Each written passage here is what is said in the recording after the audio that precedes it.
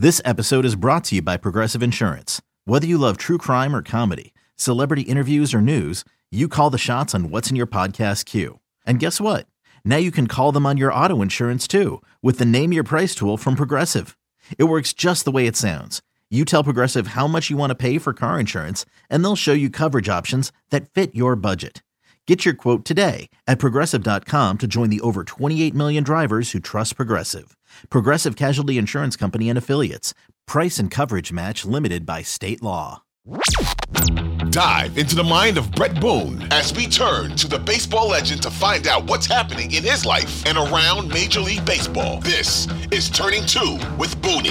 Here's your host, Rich Herrera.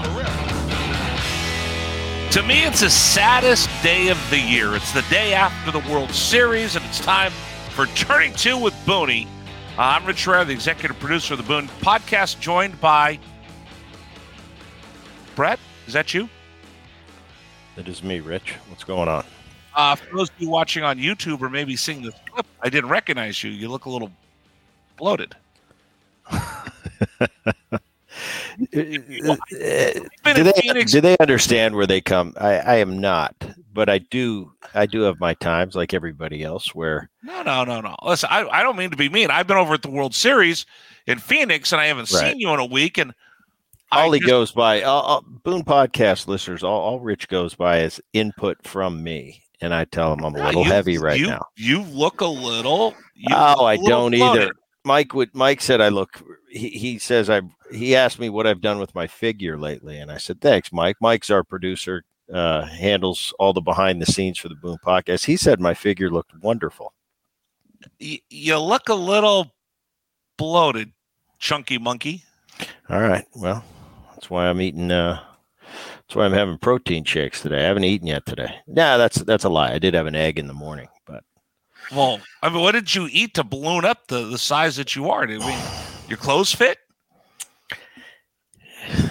Decent. Decent. Well, it's because you buy those tailored shirts. Right. You got to get the tailored shirts. So they really expose you when you get out of your element. They expose you. I caught a glimpse of a picture of me. I was at a tournament at Riviera the other day for the Dado Foundation. Right.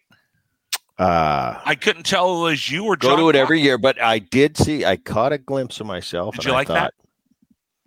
I thought I look a little hefty. So a little protein shakes.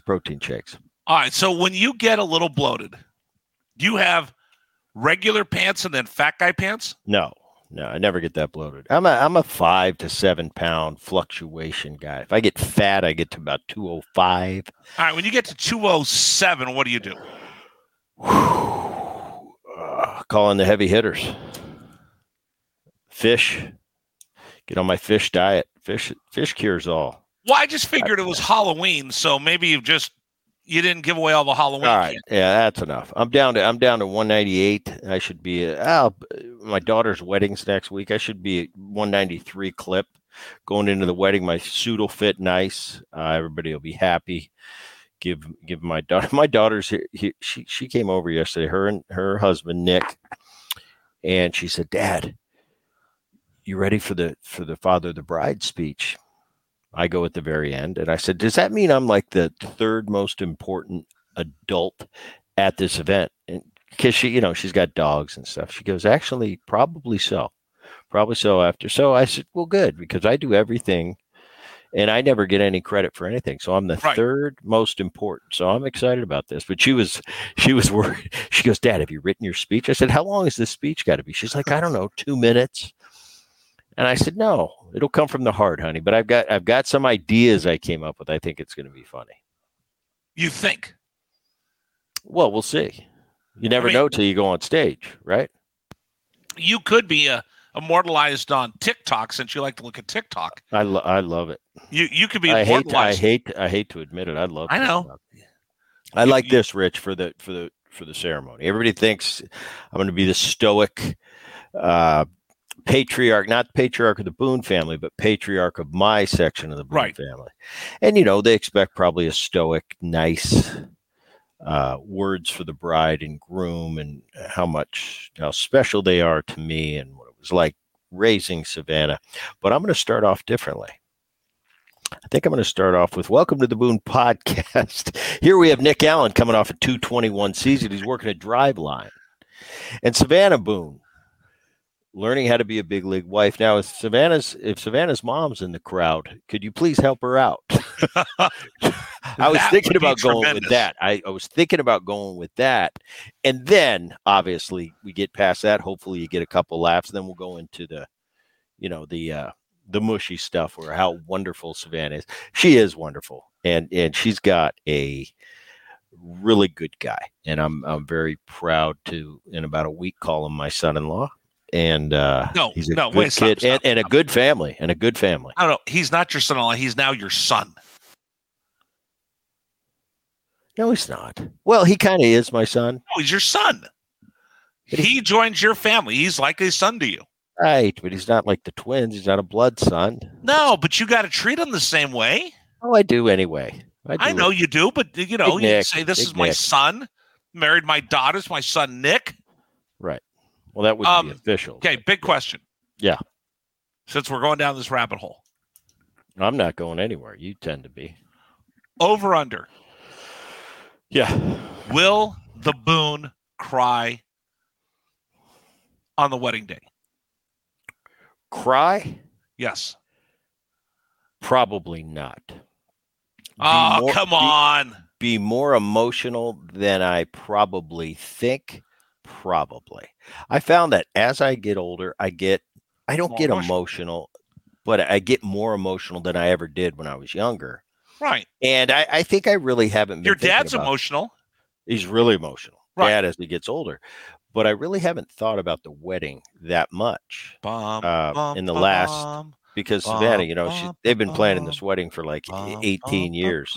Anyway, as we get closer, I was thinking about it the other day. I'm like, my little girl, I'm giving my little girl away. And as much as it's, this is the first year kids to get married. Right. And as much as she is gone and she's with Nick all the time now. Right. So it's like they're married. But this kind of makes it official. So I would say I will have an emotional moment. Cry? I don't think so. But have that moment. I hope you cry. No. But have that moment where you go, "Hey, Boonie, you got teared up. You had a moment, didn't you?" I'll say, you know what, Rich, I did have a moment. So yes, I would expect that. When you and your daughter are standing at the back of the venue, ready to walk out. You know where it hit? You know where it hit me?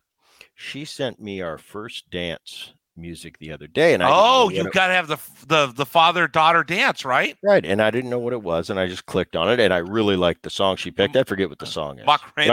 I was listening to it. And I'm like, this is a good song. Macarena. And I sent her. I said, "Sis, what is this?" And she said, "That's our first dance song, Dad." And I said, "Oh, for them, or for the father-daughter dance? For me and her." Okay, that's not the first dance. She goes, "Do you like it, or do you like some other artist had covered it?" She goes, "Do you like this one, or do you like the one that I forget who it was? Eminem maybe covered." I said, "No, I like the one you sent me is perfect." So right. I'm excited about it. That's when it kind of hit me. Now I'm remembering. Now it kind of is making this. I see you're getting a little emotional here on the podcast. You're preparing for it, and then something like that when it hits you, like, oh, this is our first dance. Now it's kind of getting real. Like, oh, this is really going to happen. So I'm excited about it. What color suit do you have? Dark blue, just classic. Haven't picked my tie yet, but okay. You're gonna go loud tie? You're gonna go? Nah, I'm gonna go classy. Okay. Probably in the vein. It's stay in the blue category. Now, does the suit? Do you have to have the suit altered at all? No, I'm perfect. Yeah, you don't have to have that let out. No, I let the I brought up the hem on the bottom a little bit just to add a little youth to my uniform. Are you gonna wear stirrups or socks? No. I got a new suit for the wedding. It's cool. I got the liner is green baseball themed, so I got baseballs all going through the. Very cool. Green. Got a green. What do they call it? You know when it sticks out of your pocket. Pocket square. Pocket square. Yeah, all green. Right. So. Very nice. I can't wait to see the photos. By the way, Halloween just came and went. What did Boone give away for Halloween? Just standard. I went and got a big bag of candy. Nowadays, it cost you about $150 for the bag. And I put it in front of my door, and I had about 15 groups. It's not like it used to be. It seems like the trick-or-treating. A lot of young kids, which is cool to see. And to be honest, I was very impressed. We had some teenagers come through, but not obnoxious like I would think I was when I was that age, coming through like, give me your candy, get out of here, Right. They had manners. They were very nice. The young kids, I like seeing the young kids at Halloween. So I was giving out the candy. Do you give away full candy bars, like full Snickers? This year I didn't. Have you done that in the past? Yeah. See, that's big league right there. But this year I was late to the party. I went and I got the candy was all picked over. I almost forgot. I was out of town. I almost forgot it was forgot it was Halloween. So what I did is I put it into 3 different bowls, and I basically said, you can take 2 from each bowl. So I gave 6 pieces to each kid because I didn't have the big candy bars. And I'm glad only 12 or 15 groups came through because I was running out. Yeah. By the way, we're going to go to the Tootsie Rolls. Best Halloween costume that Brett Boone ever had?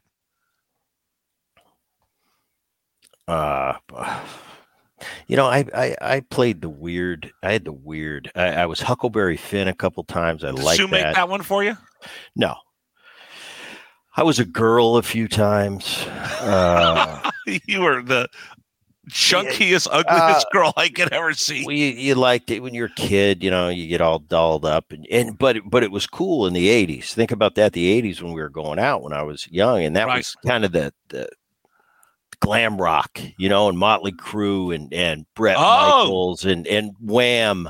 They all kind of looked like chicks, so it was kind of cool. So we were always doing that chick theme. So it was for the girls, actually, right? You put on makeup, you look like a pretty boy. Yeah. That was the theme behind it. My go-to was a toga. We had a few toga, but I go never a toga for Halloween. But I wasn't one to shy away from a toga party.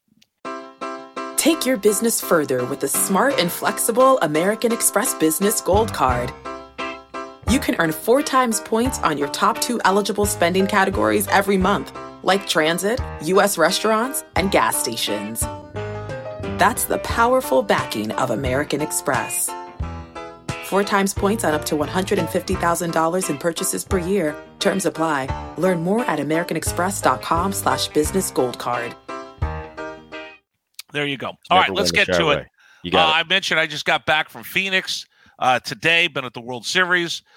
This week, congratulations to Bruce Bochy, who's a friend of the program, on winning his 4th World Championship. Pretty awesome. Daunting. I mean, 3 is a lot. 2 is a lot. 1 is, from my experience in the game, and I've been around it a lot. I've seen Dad win a World Series. I saw him win one as an executive. I've been to World Series. I saw my brother go to a World Series. We've had a lot of playoffs in the Boone family, but to win one is so special. You look at Bruce, and all of a sudden it just kind of hits you. He's got his 4th. He's in rare air. And Bruce, you mentioned a friend of the program, Bruce, since 2000, when I got that 1 year I got to play for Bruce. He's been a buddy of mine since, and we've done a lot of activities through the years, golf events. And Bruce is, I think everybody knows my feelings on here about Bruce, and kind of my feelings kind of echo everybody else's. He's just one of those guys. He's a Dusty Baker where everybody loves him. And I was happy for him to win it. I can't believe he just kind of went into retirement. I think about it, Rich, and a year and a half ago, I get a phone call from Bruce Bochy, and what does he tell me? In the Bruce way, Boonie, how you doing? He goes, they came to me and they asked me about doing a podcast. What do you think? And I started laughing at him. And I said, Bruce, let me tell you this. If you're going to do it and you want to do it right, it's a lot of tedious work. It's a lot of behind the scenes. It's a lot of preparation. You got to get the guests. You're not going to have any problem. People are going to like you because you're Bruce Bochy and you're respected and beloved. You're respected and beloved, and you've got a lot of stories to tell. But it's a lot of work. And he goes, yeah, I don't know what I'm going to do, Boonie, but I figured you were doing yours and you could give me some feedback. And I told him that. I said, if you're going to do it and do it right, you got to prepare. And it's a lot of work. If you're not willing to take more, you don't just get on twice a week and do 30 minutes and you're done. There's a lot that goes into that. And especially getting the guests, right, and securing the guests and scheduling them. And, if you have a guest has an emergency and cancels to get it, I said, it's more work than you think. I think you'd be good. People would listen to Bruce Bochy with the like I said, the stories you'd have to tell. But I guess he went against that. Next thing you know, he's signing back up with the Texas Rangers and won a world championship his first year back. Not too many people. He picked the right franchise. And Chris Young, who's the general manager there, played for Bruce, had the same adulation and maybe foresight to say Bruce is the guy for this organization and where we're going. They went out the year before, got a Simeon and a Seager. Garcia's come along, unbelievable. What an unbelievable postseason he had. And then they added, obviously, at the beginning of the year, a DeGrom and a Eovaldi, which turned into also a Scherzer and a Montgomery. So the key to that team was obviously Bruce had something to do with it being at the helm.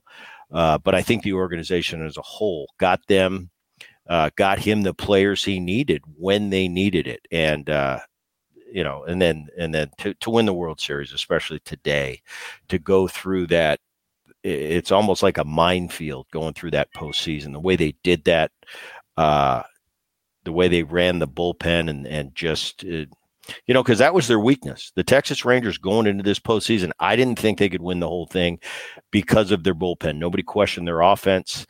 Their starting pitching, I thought was good enough. But that bullpen worried me, and they navigated through it and got it done when they needed to. Sometimes it wasn't always pretty, but they got it done when they needed to, and they got to that World Series and they put it on them. And pretty cool to watch. Always cool to watch for me. And you mentioned that the top sad day.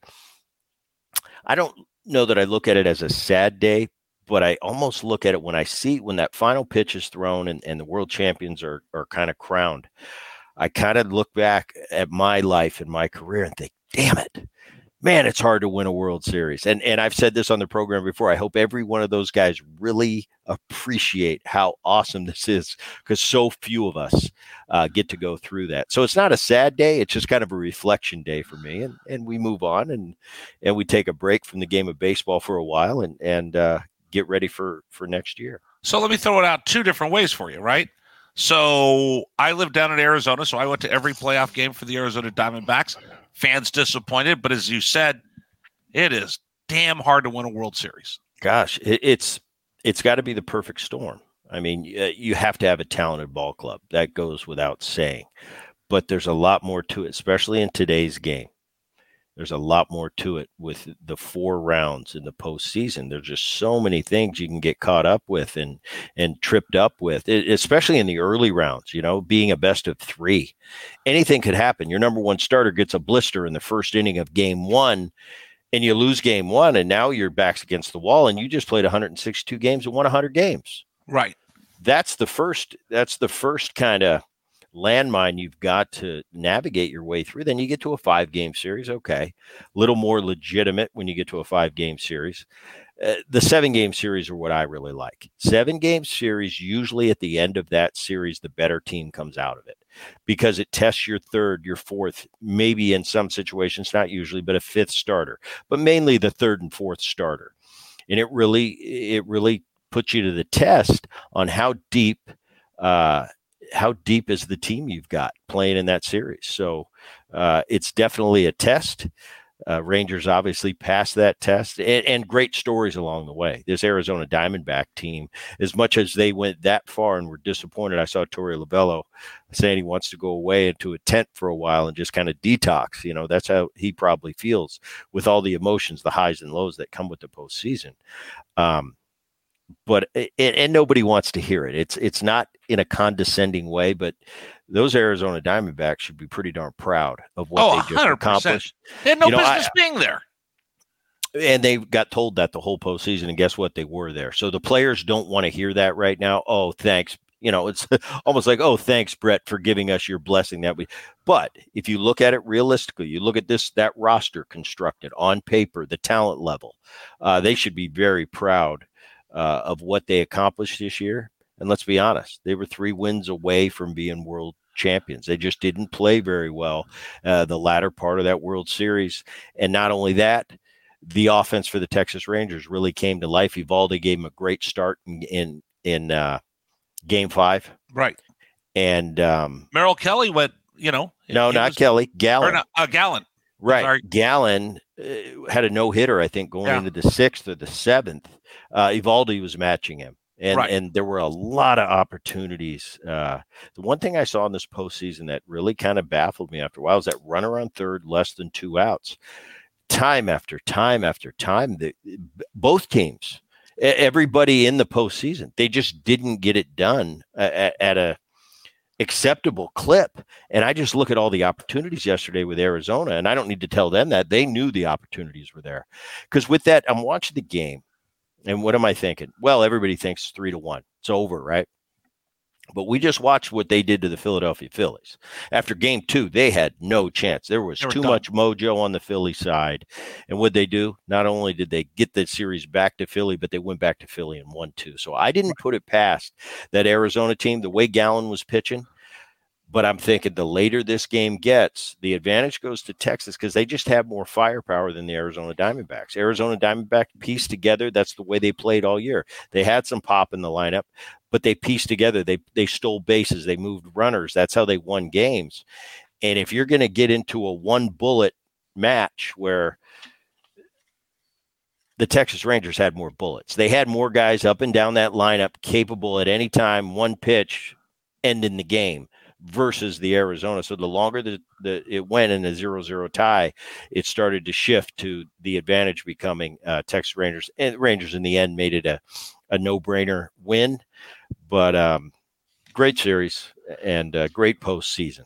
It seems like these postseasons, I haven't been disappointed since I told you this, Rich, when I retired, I kind of walked away and I kind of have a blind spot from about 2008 to about 2015 where I didn't watch, I didn't pay attention, but ever since I've gotten back into the game and started watching, starting with 216 and the Cubs, I haven't been disappointed one postseason, and this was no different. All right, don't go down the rabbit hole too far, but give me the runner at third, less than 2 out approach. What are you supposed to do at the at-bat? You got to put the ball in play. I mean, my approach was the last thing I'm thinking about right here is getting a hit. I don't care if I get a hit. If I hit a 15 hopper, cue it off the end of the bat to the second baseman, and that run scores, I did my job. Now, what I was trying to do is try to get a pitch out over the plate and hit a fly ball. I hit a can of corn fly ball. Now, as I get the count into my favor, hey, I'm going to try to hurt you.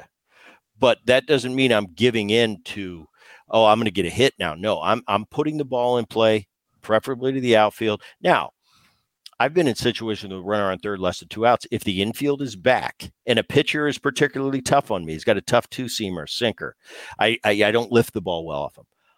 I'll give you a routine ground ball to shortstop where I'm out and that runner scores because that's my job. Sacrifice fly is the ultimate because personally you're 0 for 0 with an RBI. If you hit a ground ball to short, you're 0 for 1. You still get the RBI. You still did your job. But it depends on the at-bat. It depends on how tough that particular pitcher is on you. So you take all these things into account. And I've had guys that were tough as nails on me, and I just thought, don't worry about the sac fly. We just got to touch this ball. We got to put this ball in play, infield back, and get that runner in at all costs, and we can't strike out. Now, throughout the course of my career, obviously, I had a lot of times where I didn't get it done. But those are things I could deal with an 0 for 4. But I leave runners on third, less than 2 outs. Those are the nights during my career that kept me up at night thinking, what am I doing? Those were the one thing. The 0 for 4s, that's a part of baseball. You're going to do it. But not getting that runner in used to eat at me, and I saw that not happen time and time again. And I just thought, wow, they got to do a better job with that. If going to the World Series is so tough, winning one is incredibly difficult. Winning 2, 3, winning 4. So let's talk about Mr. Bochy and the fact that he's got 5 trips to the World Series. He's 4-5. 5 times he took a team to the World Series. 3 different franchises, came away with 4 rings. Unbelievable. And that's the put it in perspective. The steady captain at the top of the ship. Don't let him see you sweat. Bruce is that type of guy. No matter how dire the situation is, no matter how down and out you are, Bruce Bochy's the type of skipper that you can look into his eyes when your parachute doesn't open and you've got that number 2 parachute, and he's not going to show you that he's scared or he's worried. And that is solace for a baseball player, to look in that Skip's eyes and go, if he ain't worried, I ain't worried. That's the one thing Bruce has. But at the end of the day, and Bruce will tell you this, players win games and players lose games. And I'm just here to maybe add a little bit of whatever, that it factor. And Bruce has got that. But at the end of the day, players win and players lose. I think what, Bruce, and when we've talked about it, he's way too humble. In 1998, I asked him about it. He went to the World Series and got whooped by the New York Yankees, got swept by them. And he said, Boonie, I learned a lot from that. I learned that in the postseason, we manage with a sense of urgency. With a sense of urgency. You must have listened to the Boom podcast. Yes. That was a good episode. But he said, you manage with a sense of urgency. I think in an analytical world, I think Bruce Bochy has that uncanny ability to manage with his gut, and when it's a big situation, when it's a big call. But you've got to know your players, what makes them tick, what is in each side, because all of us players, we're all different, we're all unique, we're individuals. As a manager, we live with our manager for 162 days. There's days you love him and there's days you hate him. Right, and Bruce's job is to know his personnel and get the most out of his personnel. And I think he's proven he's pretty darn good at it, winning 4 out of 5. The amazing things for me was elimination day for the ALCS. And it was Dusty versus Bruce, and obviously they were doing a big deal about it. And it said Dusty's never won a Game 7 and Bruce has never lost one. A game. And he never lost one again. And then he won his 4th World Series. So pretty amazing. Pretty awesome. Day after the season's over, some people are cleaning out their lockers into September if you're lucky enough to go to the World Series. I've only been to one. I've only broadcast one World Series. And I remember being in that bubble and not knowing what was going on with the news, not really know what's going on with my family, not know what's going on at home, and just get caught up in that whole thing. When you go on that crazy run, you did it with the Atlanta Braves, and then the day after the World Series is over, whether you won or lost, and you come back to reality, it's just a weird feeling that not many people get to have. Do you remember that day after the World Series and you lost to the Yankees, that next day that just became normal again? Yeah, and it's a big, I wouldn't call it depression, but it's as close as I could imagine what that feels like, because it's so... Your senses are so heightened. You've been on. It seems like you've been on a. It's almost what I think rock stars feel like. They never have a bad night. Well, I'm sure they do, but nobody usually knows. They go from city to city. They've got 30,000 people in the palm of their hand. And not saying as players we do. A lot of times rock stars, and the only great thing about rock stars, they never get booed. We get booed. We get people yelling about our moms out there. Right. Rock stars usually don't. But that adrenaline rush, that being on that stage, and especially getting through an entire postseason just to get there, and then the World Series and all the fanfare that comes with that, the day after is like, whoa. It's almost like you're in a fog. And for me, it was a loss. So the season ended really rough. I hated that feeling. Right. It was an awful feeling. Now hindsight's 2020. Years later, I look back. Yeah, of course, I wish I would have won a World Series, but I got the opportunity to be there, and I wouldn't trade that. But the day after, players don't want to hear it. That's why I was being very careful with my words for the Arizona Diamondbacks right now. They don't want to hear, "Hey, good job getting there and being a part of it." They were there to win it. They were there to win. And right now they're having that feeling that I'm talking about. Like they don't want to hear about second place right now. One day they'll be able to look back and say, "Hey, a lot of these guys will be their first World Series. A lot of these guys will be their only World Series. Some guys on that Diamondback team might have a chance to get back there and might win one." But today is not the day where they're walking around with a smile on their face. They're kind of detoxing and getting back into real life. And after about a week goes by, you get back into your off-season routine. You get home with your family. You probably start training for next year. What's it like being in that dog pile of people jumping up and down or running onto the field after you win the pennant and you're going to the World Series? And what's it like walking off the field as the other team celebrates? The dog pile, I'll tell you, I got a chance to win 3 or 4 pennants, and it was great. But I always celebrated, and with the Atlanta team was a completely different experience in the postseason. Their attitude was, we do this every year. Right. Of course we're going to the World Series, so it wasn't as big a deal. For me, I don't go to the World Series every year. I remember telling Tommy Glavine. So the dog piles always, when you won, they were celebratory, but it was with caution, like, okay, this is just another step. Okay, so it was a celebration. It was smiles. It was have some champagne. That's great, but we've still got work to do.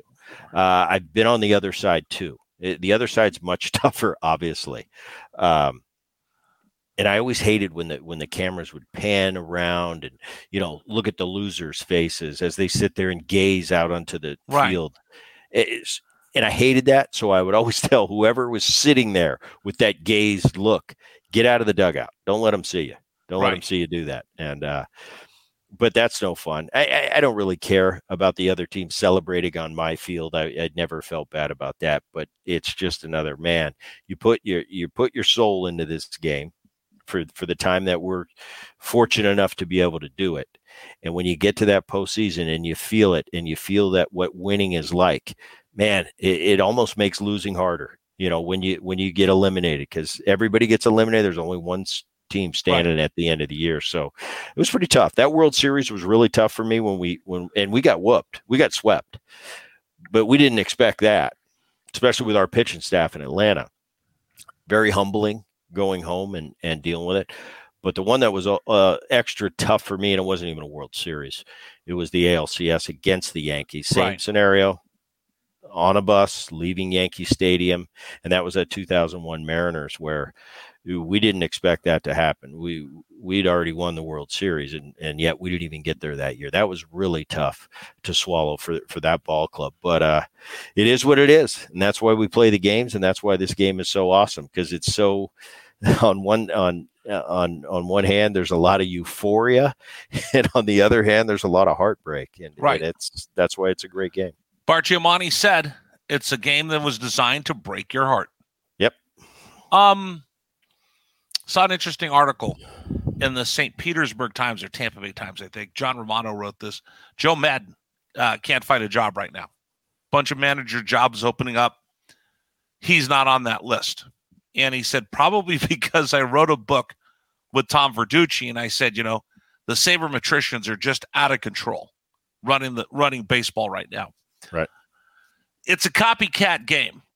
Whoever wins, every other team at baseball is going to look. How did they do that? How did CY, how did Chris Young and Bruce Bochy put together a ball club that could win in Texas?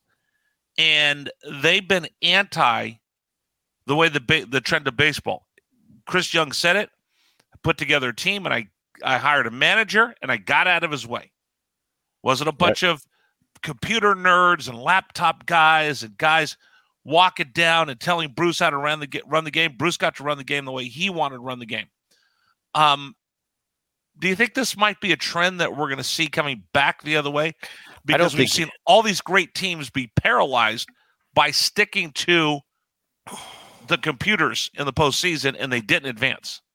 I don't think you're ever going to see the pendulum swing back to the days where analytics weren't a major part of baseball. But I do think you're going to see an adjustment and a little bit of a pullback, because the game is still ball players are still ball players. And when I talk to these young guys today and I get to spend time with them in a clubhouse, minor league guys, young players of today, right.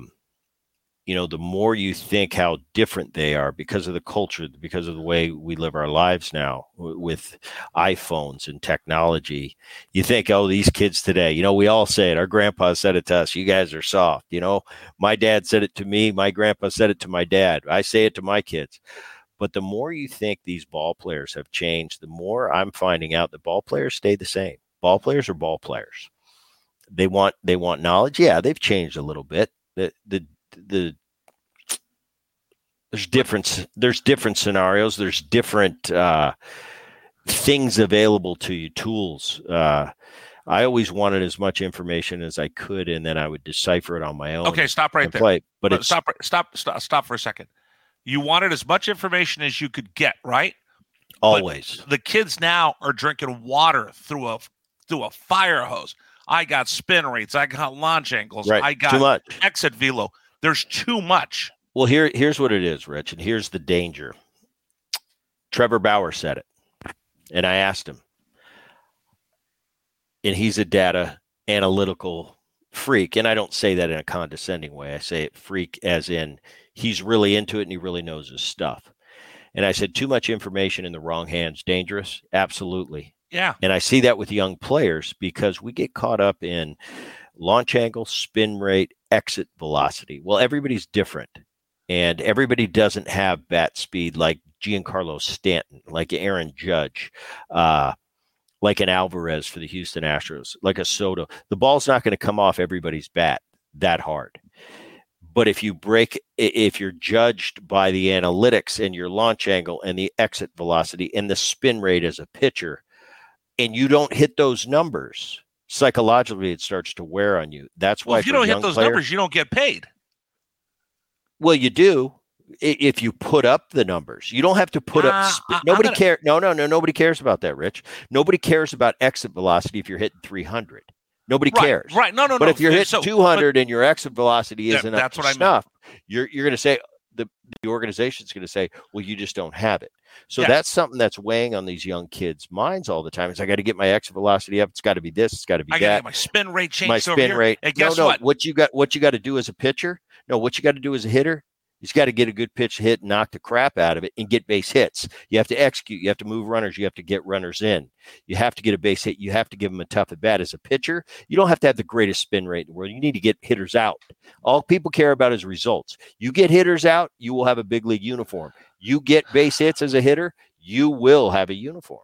That's the way it is. But in order to get there, results. But in order to get there, the computer geeks will demand this and want that. And that's why we have guys that fail to get runners in from third with less than 2 outs. That drives me crazy. That needs to be worked on as an industry-wide thing. I think I was reading a stat, and I hate to go back, get off my lawn, Tony Gwynn, but he's the best of my generation at that particular skill. And I think I read something where for a career, Tony Gwynn got that job done like 82% of the time.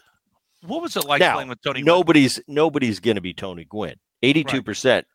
But you got to be 60. You got to be 60. I felt like if I had 2 opportunities a night and I got it done one time, I failed. Right. If I had 3 opportunities, which rare, I want to get it done 2 out of every 3. I've never asked you this. What was it like playing with Tony Gwynn? I enjoyed Tony. Different personality, always jovial, in a good mood. Yeah. And best pure hitter. Right. I ever saw. We all know. I beat it to death. Who's the greatest? Barry Bonds is the greatest. But as far as pure hitter, it's the bottom of the 9th. I don't care if it's a lefty or righty on the hill.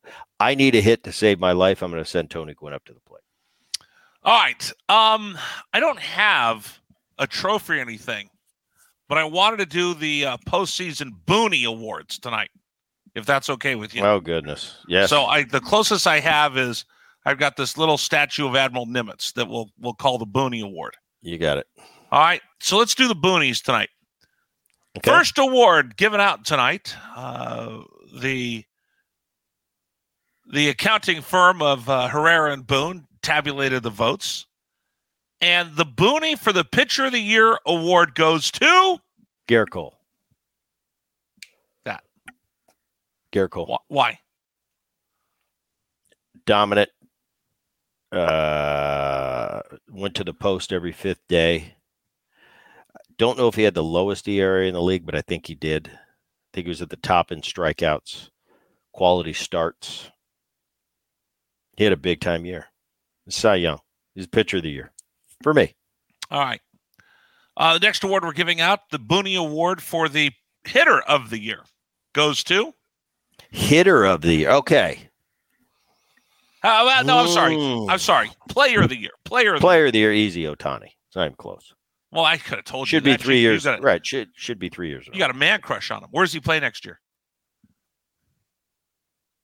Anaheim. You heard it here, folks. Stays with the Angels. Stays with the Angels.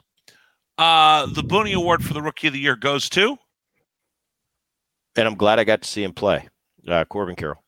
I think it's pretty easy. These are obvious, Rich. Although I like it. It's not AL and it's not NL. It's just Rookie of the Year. Boonies. Corbin Carroll. We're giving away the little statue. We're not actually giving this to anybody, Corbin Carroll. That's the Boonie Award. Moment of the year for the Boonie Awards. Moment of the year. Well, it's tough to go back 162 games and watch all the games because you can't watch them all. I mean, we could pick Brett Boone hitting bombs in the Celebrity All-Star game. Without a doubt. That wasn't bad. By the way. Moment of the year, obviously it's going to be recent history because it's fresh on my mind. Game 1, World Series. Seager hits the home run off Sewald in the 9th inning. Sewald, who came over from my Seattle Mariners, was lights out the entire postseason. He was throwing the invisible ball. Guys were having a tough time seeing his fastball, even though it was 93, but it was located. He tried to elevate a fastball to Corey Seager and sneak attack him. Seager was waiting for it, hit the home run. That's the moment of the year. They end up winning the game with a Garcia walk-off. Moment of the year to get him there, Seager. I felt that the entire series changed at that point. They ended up going 1-1, and then they lost 3 in a row. But that's the moment of the year for me. There you go. Those are the Boonies for 2023. I just had a great idea. Blue suit, green pocket square for the wedding. Showing a little bit of pant leg, right? Got some cool socks.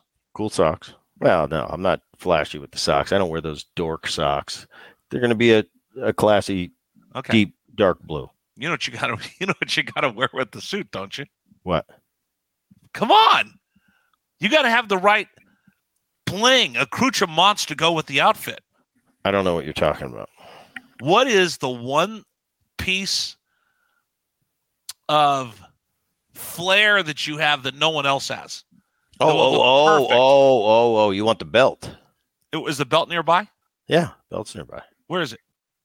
It's right here. You mean the the championship belt? Yeah. That should be. Yeah.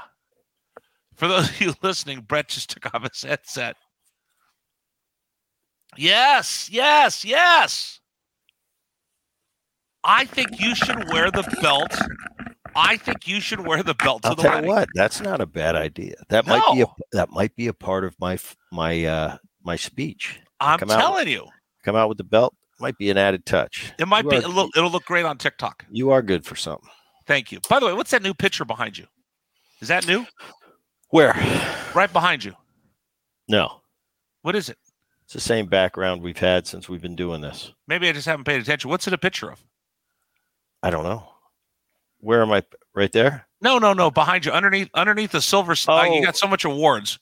Oh, that is a picture of me in different uniforms. Reds, Seattle. Oh, that's kind of cool. Yeah, it's not bad. All right. 2 things. Yes. Left on the podcast. What's Boone watching? And hashtag Boone approved. So let's start with what Boone's watching. This week, I had a chance, went away for the weekend in LA and kind of Netflix time. Turned on, and I like Matthew Broderick. I've always liked him. Painkillers is the name of the Netflix It's one season. Broderick is kind of the evil emperor that runs it all. It's about the Oxycontin. Oh, when it was coming into, when it first started, and the rage and how much destruction it caused, and the fight to try to get rid of it. And it was really interesting. I think it's 6 or 7 episodes. Broderick's the guy he played. Broderick trips me out because he's Ferris Bueller, and then right. You see him as this old man in his house, like, ooh, the evil man. But really good. Painkillers, Netflix. Really good series. Check it out if you haven't. Tulsa King with Rocky. I started watching that. Really good. I like it. You said it was okay. It is. I like it. I didn't say it was it's outstanding. I didn't say it was Succession. I didn't say it was Ozark. I said it was good. I didn't say it was elite. Wasn't in my elite category. I have to be careful that I don't start an episode past 11 p.m. because I'll stay up till 3 a.m. The problem is the thing with that is I've got a soft spot for Sly. Always have. Everybody's always, what's the greatest Rocky? Everybody, Rocky 1, Rocky 2 sucked. Some people say, you know what? For me, Stallone, that character, some are better than the others. I enjoy every Rocky. If any Rocky movie's on and I have nothing to watch, I'll tune in to Rocky 3, 4, 5. What was they said 5 stunk? It didn't matter. It's still Sly, and there's something about him I like. So Tulsa King is not, once again, a Succession, an Ozark, but it's quality, and I love Sly. So that's why I like it. I start watching that. I don't think you're going to watch this. It's not going to be Boone watch worthy. I started watching Frasier. Yeah. Okay. Yeah. Make him face at me like that. I was a Cheers guy. I really like Cheers. Frasier, that's where you got to start. And then the spinoff, Frasier, ridiculously successful sitcom. He was in Seattle. Not a fan of Frasier. Was a fan of Frasier on Cheers, but not the sitcom Frasier. The new Frasier started a little slow. Now Kelsey Grammer's back into that pompous Frasier. It's good. You do it, and I'll get the inside from you. All right. Before we get out of here, time to ask, what's Boone approved? You ready? You got it. So I was sitting there, Game 5, World Series, sitting section 218 down the left field line, had pretty good seats. And my bride looks over at me. She goes, do you want to stay for the trophy presentation? I said, you know what? I've never sat in the stands and watched a trophy presentation. So I watched them. They pulled the MLB set out down the third base line. The Fox set was down the first base line. And Amsinger was underneath us. And Ortiz and everybody's on the other side of us. We sat there and watched them put the stage up and the barriers and watched the media run over and the photographers and the team. Just kind of milled about. Family came on the field, climbed up on top of the truck bed that they used, the big trailer that they used for the presentation. I sat there and watched it. It was really cool to watch. But it was interesting because there were a lot of Ranger fans there.